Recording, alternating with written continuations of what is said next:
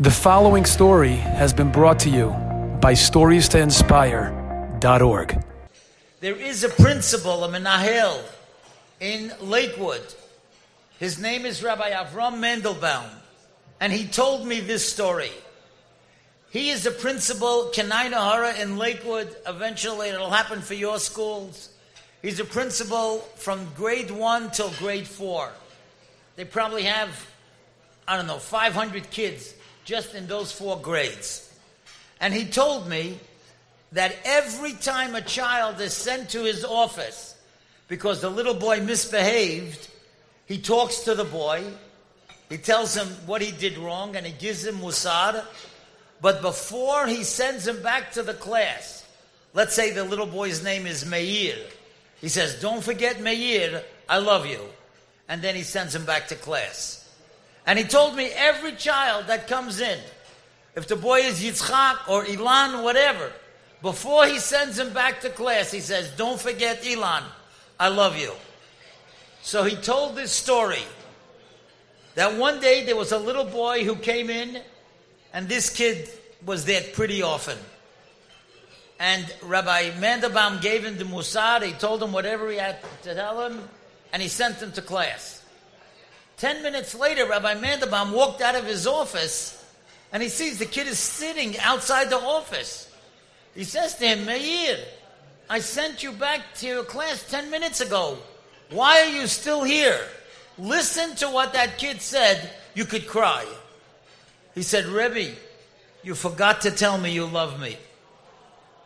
Could you imagine? That's how you build a child. Think about it. When was the last time that you told your child that you love them? Not when you go to sleep. I'm talking about during the day. That's when the child comes home, when the child is eating supper, when the child is playing. Do you ever go over to the child and say, "I love you"? I want to tell you a very personal story. Baruch Hashem, I have 5 children, and Baruch Hashem, today they are all married. But Be'ezrat Hashem, when you will be in the Parsha, when your children will be going out, you will see it as a very, very difficult situation.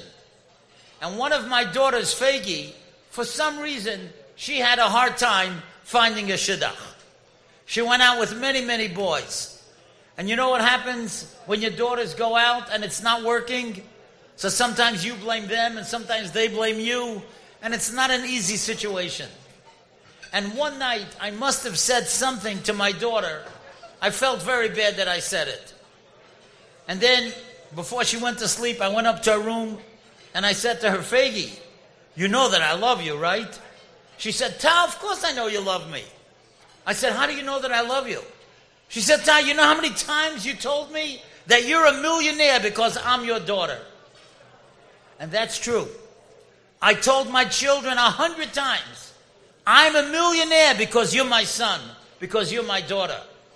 Tonight, when you go home and you think that your children should be sleeping, but if they're not sleeping, give them a hug. Give them a kiss and tell them, "You know something? I'm so happy to see you.